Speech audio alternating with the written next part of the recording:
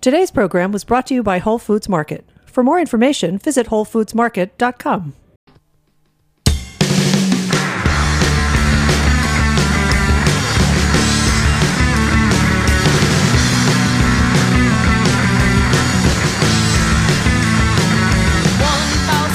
Hi, I'm Grace Bonney, and you're listening to After the Jump. We're coming to you live from Roberta's in Bushwick, Brooklyn, and you can listen to us live every Monday afternoon at heritageradionetwork.com, or you can download the podcast at iTunes. I am very, very excited today because I have one of my favorite West Coast people in the whole world here. I am sitting with Meg Mateo Alasco. Thanks for being here, Meg. Thanks for having me. So Meg is the author of about 7 books now. I know you as sort of one of the most talented working moms around. You have written books. That's really sweet. You had a stationery line. You repped stationery at some point. You've done everything. I've done a lot of things. So I want to back it up first and introduce you to people and tell us how you got started, at least in terms of being an artist. Oh, wow. That's kind of a long story. Let's go back really far. Yeah, that's a really long story. It's funny because up until about 5 or 6 years ago, I thought I was on this, quest for trying to find like the one thing that I needed to do. And then I realized, I started looking back at who I am and what I've been doing, and that, just probably ever since high school, I've always been doing a lot of different things. And I think that that's just who I am. And 5 years ago, I just decided, I'm going to embrace this. I am just going to do, whatever it is that, like, wherever my heart takes me, basically. And so, when I got started really was when I was in architecture school. Actually, I was going to grad school for architecture. And I like I said, I like doing many different things. I also had a business while I was going to grad school. And I probably was the only one in architecture grad school with a business. And everyone thought I was crazy then. But that was what made me happy. And what happened was that, was kind of doing it obviously on the side. School was the main thing. And while everybody else, like after that first year, decided to do an internship, I decided, I'm going to put an ad in Martha Stewart, and it was like the tiniest little ad. And, this was what year was this? About 2001. There weren't very many other wedding invitation designers, and it literally blew up after this like tiny ad, in the marketplace. Power of Martha Marketplace. Exactly. That's surprising to me. I always think like who actually reads all those things, but apparently that's what I thought too. I mean, and at that time too, I have to say that the wedding industry is far different than what it is now. And I didn't really realize the power of it either. I had like a couple $1,000s in my bank account, and I was like, you know what, I'm going to put this whole thing into this ad, and we'll see what happens. And, that ad pretty much I had to decide right then and there, whether I was going to continue with school or do the business. And I decided to do the business. And literally right after I made that decision, I found out I was pregnant. Just some small news. Yeah.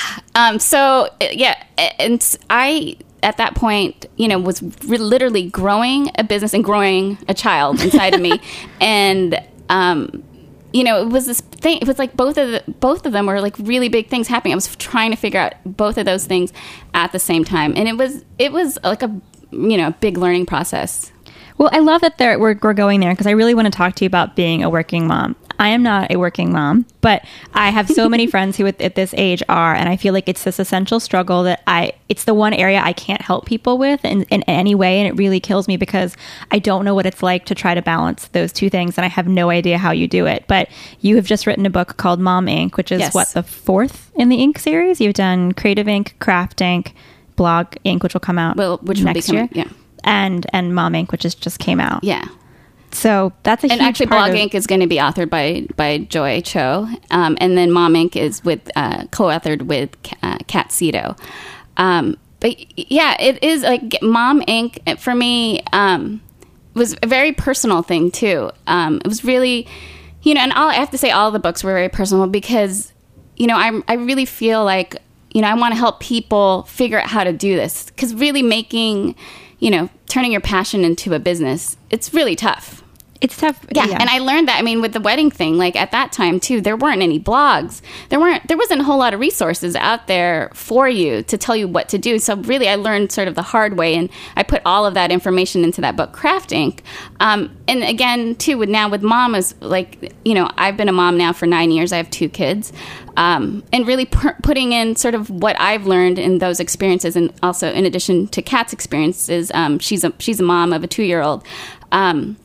Putting it in there and really trying to help, you know, women figure out, well, how do you do the motherhood thing and the business thing? Because I think, you know, sort of the modern day motherhood is now about, you know, how can I spend more time with my kid and also have this like fulfilling career? And sometimes what that equation ends up being is it equals starting your own business. Because really, I mean, how can you spend more time with your child? And really, having a business is the one thing that does allow you that flexibility. How do you think? I mean, you have a co-author with this book, Kat Yes. Cito. How do you think that you two approach that differently? Because of all the working moms I've met, sort of have their own method for getting things done. Did you guys come to things with sort of being on the same page, or do you think you have different approaches to how to make it work?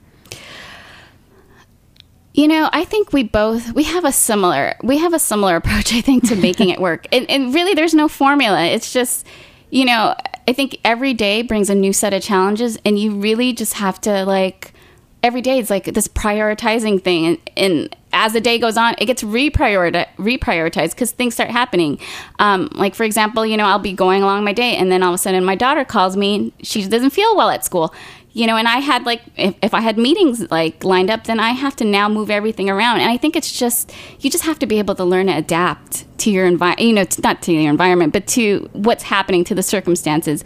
And I think that's what Kat does too, because you really can't predict certain things happening. And literally too, in business, you can't really predict what's going on there either. You know, you think that, you know, you were supposed to have something going down today, you know, maybe your supplier doesn't deliver it on time. Things happen. And I think the ability to sort of roll with it, if you have that is like sort of like maybe the one thing that's really important to be a mother in business. How do you think you teach that to people? I think that's something that comes inherently to you. I think you and I have that in common. That is that I think both of us are people who kind of like see a problem, hit it head on, and just figure out a way to make it work. But right. I don't think everybody sort of has that built into them. How do you think that Mom Inc. sort of helps people understand how to become more like that?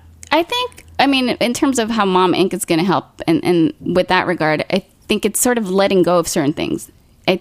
You know, number one, learning how to say no to things. And it does get hard because when you become a mom, there then becomes more things you have to say no to. There's things to say no to in the business realm, like projects that aren't good for you.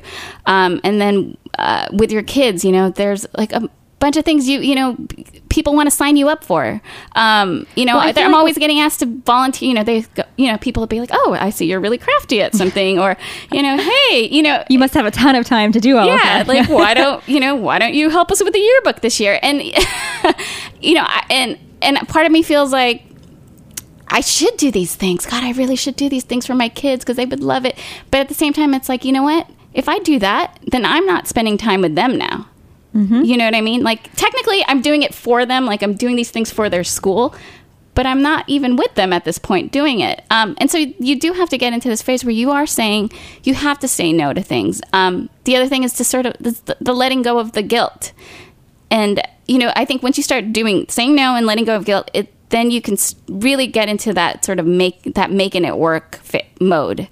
Because those are the two things you have to do in order to get into that phase, and the guilt thing is a really huge thing. Well, I think the guilt thing is such a huge hurdle because, and I'm glad you're saying make it work, because I remember I've been reading all these interviews with working moms because it's something that I get asked about a lot these days, and I don't know how to answer it. And I read somewhere someone who was talking about that it's not about finding balance, that using the word balance was actually a really bad word because it sort of suggested that there was this perfect place you could find where everything was in balance, but it was instead about always just trying to kind of roll with it and in trusting your gut and feeling like I haven't spent enough time with my kids or I haven't spent enough time with my business. Exactly. And just constantly kind of riding that wave and figuring it out. And just like listening to yourself. Yeah, there is no perfect balance place. And I think it's just, I would say it's like a balancing act more than it's balance. Yeah, but and I have that feeling about the word balance too, because it does imply that, it's just like this thing of, homeostasis where everyone, it's like perfect equilibrium, everything's working, everyone's, being satisfied in this equal way. And really that's just not happening, especially if you're, you have a business and you are a mom. It's just, you're going to be pulled in like 50 million directions, and you're just never going to feel that way. Exactly. Yeah. And I think that, we're both people who've been involved with blogs. And I think that blogs actually have played a really interesting part in sort of putting out an image that maybe is not the most realistic one. Oh, and I know. And I think that's just a part of people putting their best foot forward online. Oh, it's natural. It's a natural thing to want to show your best side. Exactly. And you want to show like the 3-tiered cake that you made for your child's birthday party, and everyone assumes you must have time to do that all the time, but no one ever shows the bad stuff. And how do you see that affecting sort of modern working moms? Because I don't think people necessarily had that sort of shoved in their face on a daily basis the way they do now. I definitely think it makes, modern day motherhood harder. You do feel like, especially if you're a creative person, because then it's like, oh, well, you're creative. Well, clearly you're going to make your child's birthday a production. You're going to make ombre streamers for every party. Right. It does get hard. You do get that pressure. You already get the pressure because when you talk to other moms, they're telling you, hey, my kid's in 7 different activities. What's your kid doing? And you start to feel it already then. And then, you get it in, when you start to see a blog where they're like, God, these ladies have it all together. Look at them. They, their house is perfect. Their kids look so well behaved. And not only that, they look like they're straight out of a catalog, and it does make you start to feel like it's that feeling of inadequacy. Like, how are they doing it, and putting it online? And they've got it all together. And I do think when you do look at these blogs, you do have to realize that this is just like a morsel of their life. It is them putting their best foot forward. They're, sort of what's happening outside of the frame of this picture is probably chaos, which is like, which is what happens when you do photo shoots. Like, outside of that frame is literally chaos. It's so true. Yeah. And so you have to see it you have to think about it with the, those lens on, you know what I mean? I think that's where the importance of talking to people in person comes in. It's something that I think has been really important to me for the last few years, is to meet with women and talk to them in person, because sort of like the blog mask falls off, and you see how people really dress in real life, how they really talk, whether or not they actually look tired. And because, people can take really great photographs of themselves to put on their blogs and look completely different. And I think it's really important to meet those people in person and say, oh, I can completely relate to them. They don't have like a glow around them at all times. I think people have to realize too that sometimes what's happening on blogs is this is a persona that this is not their complete self. Exactly. How does that play into your life and the working moms that you know? Are there meetup groups that you go to, or do you have sort of friend groups that you rely on for that sort of one-on-one feedback? I do have I don't have meetups. It actually seems like it would be really good. Well, like Kat and I, we actually started a book club together. And so we have that. And that's not actually it's actually a mix of like women through, there's like single women in there and unmarried. It's just like a big mix. And it's part book club and part, sort of a women's group for help us, everyone's got like a different project, and we talk about our projects. And everyone's like in a different thing. Like not everyone's doing like, something crafty and creative. Yeah. So it's kind of nice. We all get together. We talk about a book, maybe like for a few minutes. Yeah. A few tiny minutes. If we actually even finish, like last book I didn't even really read. And then we talk about our projects and we talk about our life. And so that's, I think, has been really like that. It's a pretty new thing, but it's really like a great thing for, it's support. It's an important outlet. What other outlets do you have that are fun and non-work related? I feel like I never hear working moms talk about having hobbies or fun things. I hope that there are some. I don't even think I have. I think that means that's a no. Silence. No hobbies. Well, that and I have like mom brain right now. I'm like, I can't even remember what I did yesterday. So I'm like, what was I doing? Well, you do have another full-time job. We're going to talk about that after the break. We're not quite there yet, but I do want to talk about Anthology. Yeah. But in terms of the book, so tell us a little bit about, you're doing like a mini book tour. Mini book tour, yeah. We are going, we just had our book launch, which is in Emeryville in the Bay Area. And I'm here today in New York. And we're having a book event with a Q&A, and we're going to have one in LA in June, on June 22nd. What are some of the common questions you get asked? I'm dying to know what moms are asking you. And please tell me there are some like fun, embarrassing, weird questions. Well, we actually didn't have a Q&A at the last one, so it's actually going to be at this one. So I haven't fielded any questions yet, but we do get, like when I do see other, moms who are trying, start a business, we do get a lot of, it's the same questions, which is really, like, how do you do it all? And, for me, that question kind of, I don't really know how to answer that. It's like, you just do it. And I'm not even sure I'm doing it really, really well. But I'm doing it, and I'm trying to do it to the best of my ability. Again, it's sort of what you see on the outside, because it looks like, everything's, if you look at what's happening to me online or on Twitter or whatever, it's like, well, it looks like you've got it all under control. And it's because I'm not going to tell you, like, like my kid's having a meltdown right now, and things are going wrong here. Last week my InDesign file got corrupted. I'm not going to tell you. I'm telling you right now, but but all coming out, things like that don't get shown, and I think it does get people start to ask you that, like, well, clearly there's you have this formula for figuring everything out, but there isn't.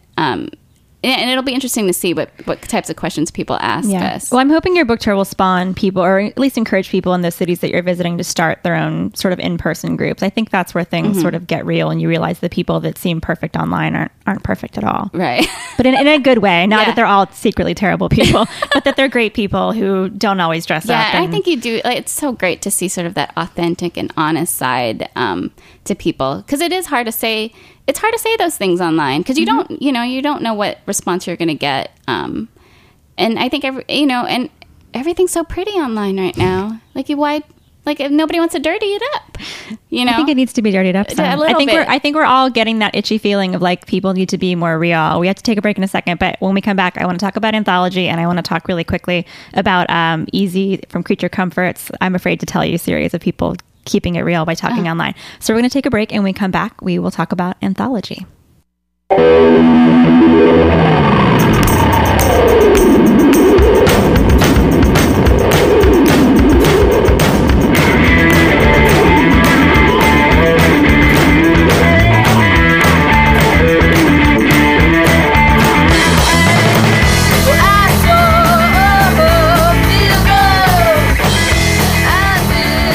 Big news in sustainable seafood at Whole Foods Market.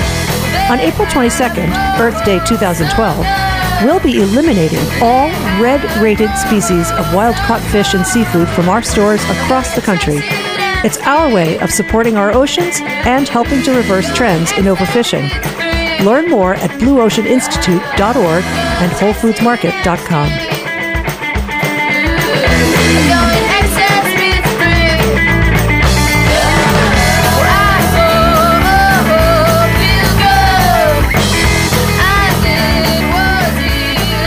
Hey, welcome back. You're listening to After the Jump. I'm your host, Grace Bonney, and today I'm speaking with Meg Mateo Alasco, author, artist, working mom extraordinaire. And before the break, we were talking about being a working mom, and you have so many irons in the fire right now.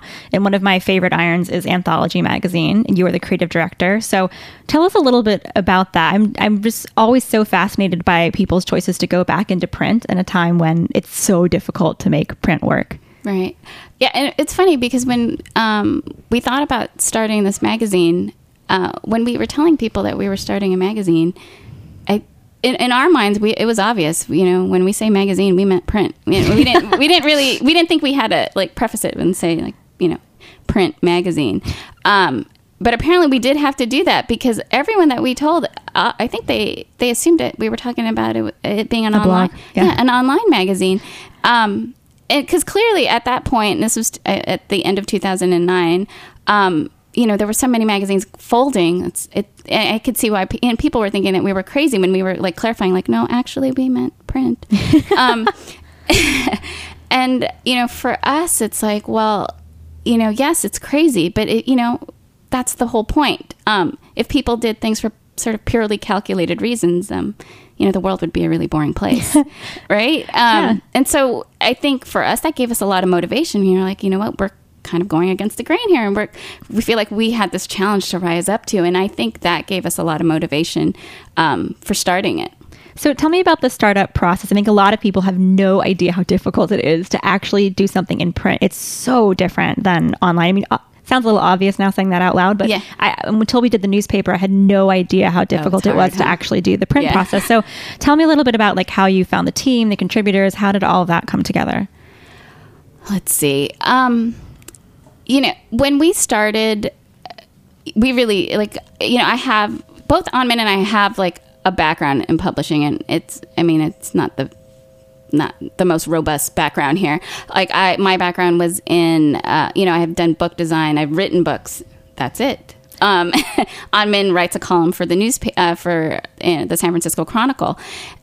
And that's basically what we had to run with. And, we met with this other woman who had started an independent magazine, and we kind of got some advice from her. But we didn't really, we didn't walk away with anything solid either, because it just sounded like, do your research and figure it out, which is what we ended up doing. We did our research, and we ended up figuring everything out.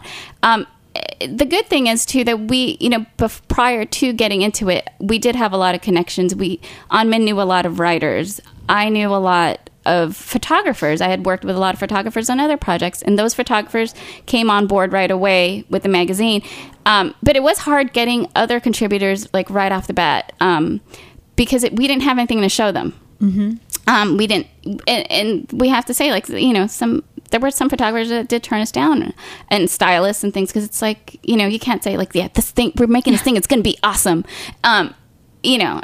People need to see it to see that it is. And so, sort of with the limited, and I kind of like working with limited resources, because it really makes you, when you're scrappy, you make things happen. Exactly.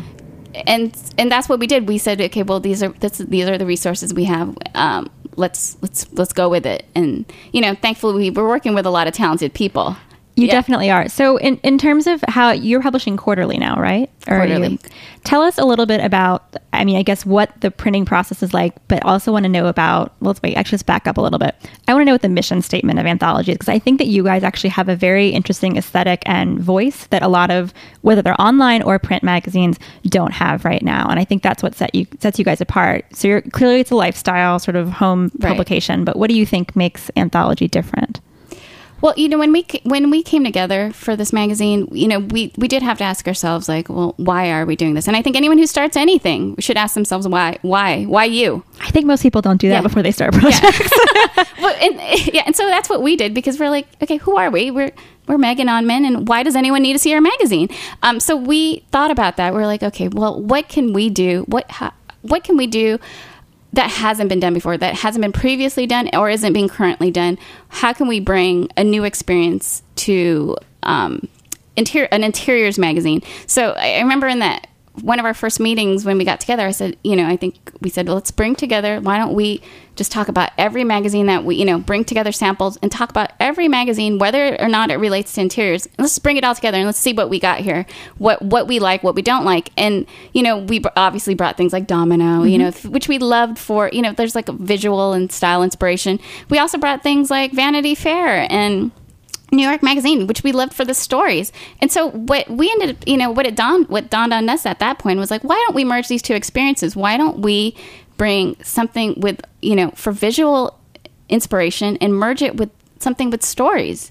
Because we love stories, Anmin and I are like, we talk about this all the time. We're so curious. So we always ask a lot of questions, maybe too many questions sometimes, and let's put together that experience. Let's have, and so that's where Anthology came about, the name as well, is that we wanted this to be a collection of stories about culture, interiors, lifestyle, travel. That's what I love so much about the magazine, is I think storytelling is really sort of missing from design right now. Mm-hmm. And I think that most people don't want to read long stories or so. I'm one of the reasons why people want these really short snippets of picture, a little bit of information, and then it's done. And that's how I talk, and that's fine. But maybe what's happening.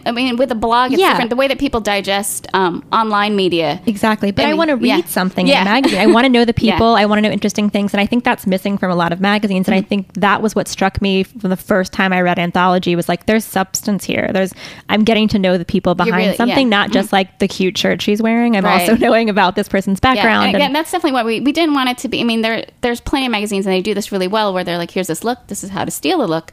And we didn't really want people to do that. We wanted people to learn about other people and maybe make a connection there and say, well, hey, I'm doing that too. Or, hey, I grew up that way as well. or even see a connection in the interiors, or like sort of the reasoning behind the way that they're doing the interiors, and really do something for themselves on their own. Just sort of take that story as sort of just like, you know, a jumping point onto something for something from themselves. Exactly. Yeah. Well, I want to talk a little bit about the printing. I'm really fascinated by like the printing and distribution process for things like this, because it's for anybody who's never worked on a print project, it's so hard to do things like that. And I think you sell directly Anthology, but you also are selling through stores. How did you set that up, and how did you decide like what would be the best and most authentic way to get Anthology out there? I think when we started, we were very well aware like why other magazines were falling, and it was because it was an advertising based venture, and for us we didn't really want to get into that. We said, this is going to be a reader based thing. The money that we get for the magazine, it's going to pay for the publication, it's going to pay for the talent that goes into it. And which is something that's why, you don't see that in like sort of these like larger magazines. I mean, that's why their subscriptions are so cheap. The advertising's basically paying for everything else. We didn't want that to happen. So, in terms of how this was going to affect distribution and everything, obviously the reason why like the advertising based magazines have they cast a really wide net in order to get the advertising. And so for us, like we're like, we don't need to do that. We don't need to cast that wide net. What we really want to do is really like maintain like a loyal reader base. And for us, and it's just to kind of keep it also, like, we really love independent stores and independent bookstores, and we really want to that's where we want the magazine to be. And we felt like that was much more, like, in line with who we are, in line with our brand. So that's what we're continuing to do now. We don't really feel like we really need to cast that wide net yet. Maybe at some point we will, but right now we like how small it is, and we like, selling directly to people. Exactly. Well, I think you guys have sort of, I don't think merchandising is the right word for that, but I think that you've really sort of integrated the magazine into places that make sense for somebody to spend money like that on a publication, because I think people are frankly kind of spoiled right now by blogs that are all free. Nobody pays for anything. Yeah. And so when you have to sit down and buy a book or buy a magazine, I think people forget why you're paying what you have to pay.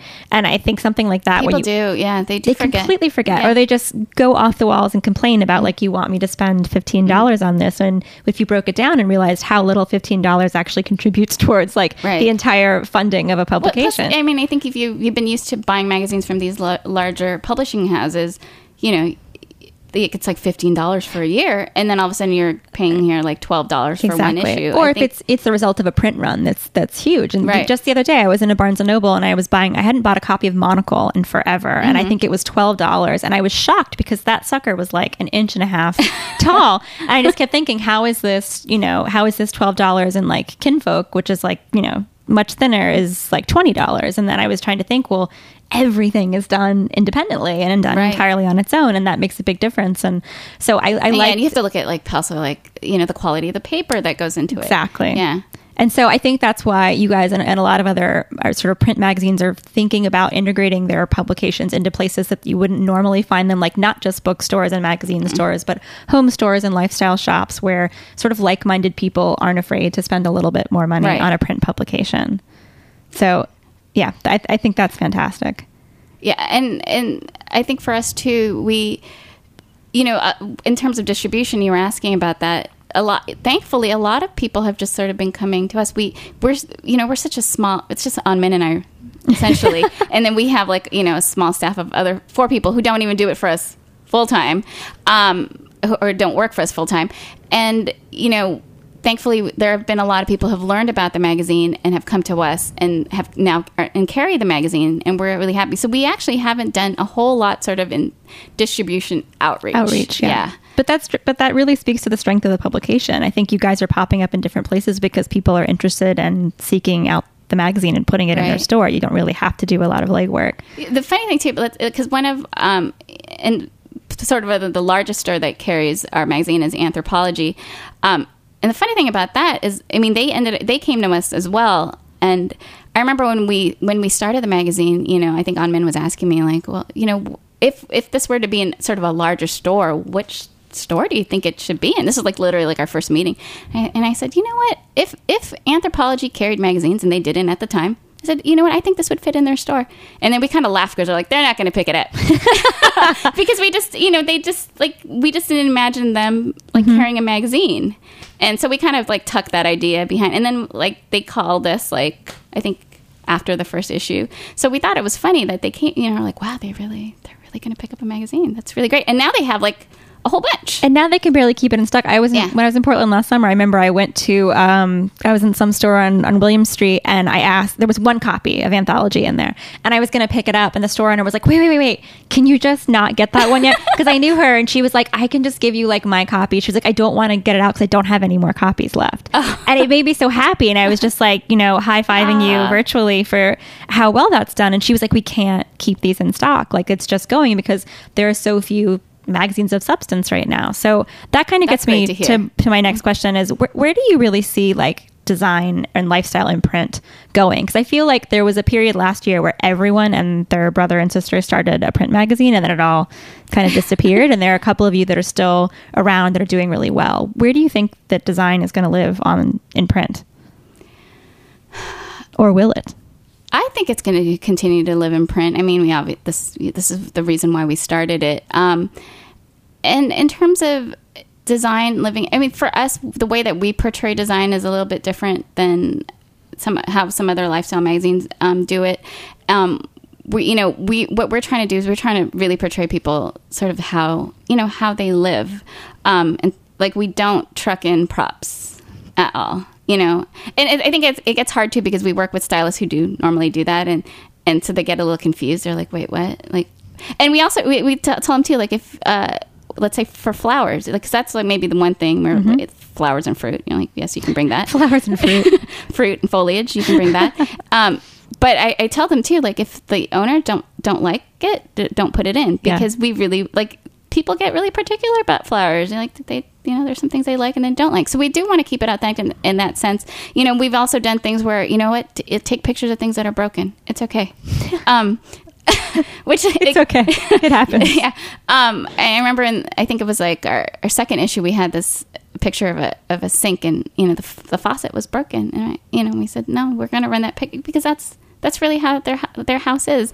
So there's sort of this comfort level that we need to get from the homeowners too, because they're like, because they want to show their best. They don't want to show a broken faucet sometimes. And some people are like on board with that. And some, people are like, no, please don't show that. Cause so we do accommodate, to, the people that we're telling the story about, but at the same time we are trying to show sort of the realness of it as well as best we can. I love that. That's why I love you, Meg Mateo. I think you've been keeping it real as long as I've known you, and I think you do that too. You do that in every single one of your projects, and we have to wrap it up for today, so I'm so sad to say goodbye. No. I'm so happy about Mom Ink. And anyone listening, whether you're a working mom or you hope to be a working mom one day, it's a must buy. All of your Ink series are a must buy, and as well as Anthology. So thank you for making things seem more relatable and more real. I think that's really important in this industry, and I think you've been someone who's been a very, very big supporter and celebrator of having real things be creative and inspiring, and you do that really, really well. Thanks, Grace. So we'll see you later. Thanks for listening, and you can visit anthologymag.com. That's right. anthologymag.com, and you can pick up Mom Ink in bookstores everywhere. Thanks for talking to us, Meg. Thank you.